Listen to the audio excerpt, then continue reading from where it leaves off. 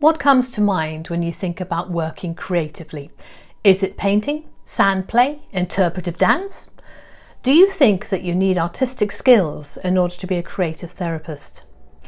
One of the most common barriers I see to using creative arts and counselling is the belief that we have to be good at what we're doing before we can start to teach our clients how to do it. So, only artists can use paint, only dancers can dance, and only musical maestros can sing. But is that really true? Or is it simply our ego or superego finding a reason to stop us trying something new? In my family, I was the one who couldn't draw, and my teacher used to laugh at me when I handed in my paintings at school. This stopped me picking up a paintbrush until I was in my 40s and doing my psychotherapy training. And yet when I started using art as a way of expressing myself for myself, it was a revelation.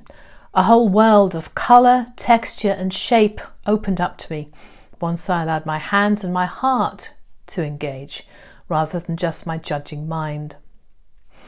The children and students I work with find it comforting that I'm rubbish at drawing.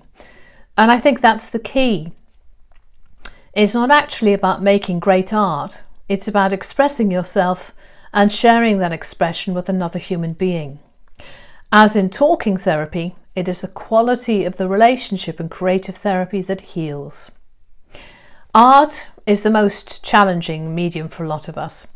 I'm frequently surprised when someone who's been up to their armpits in sand or covered in clay balks at the sight of a paintbrush. It happens all the time. Something about a blank sheet of paper is just too difficult for some of us.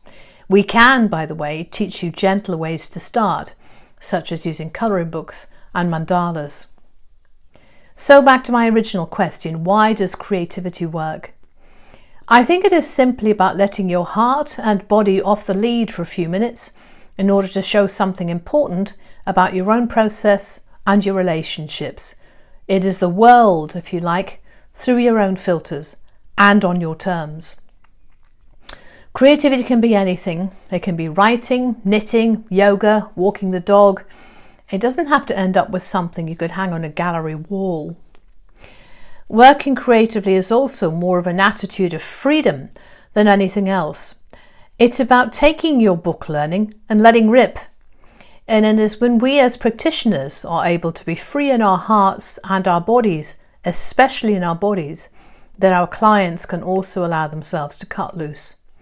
Conversely, it is when we invite a client to draw with their own bodies held tight with anxiety that they too will clam up. So all of our training courses are about learning to love our creativity and our individuality, and then to take some of that lightness and confidence into our own work. And if you come on one of my courses, I promise I will get out my stickmen drawings.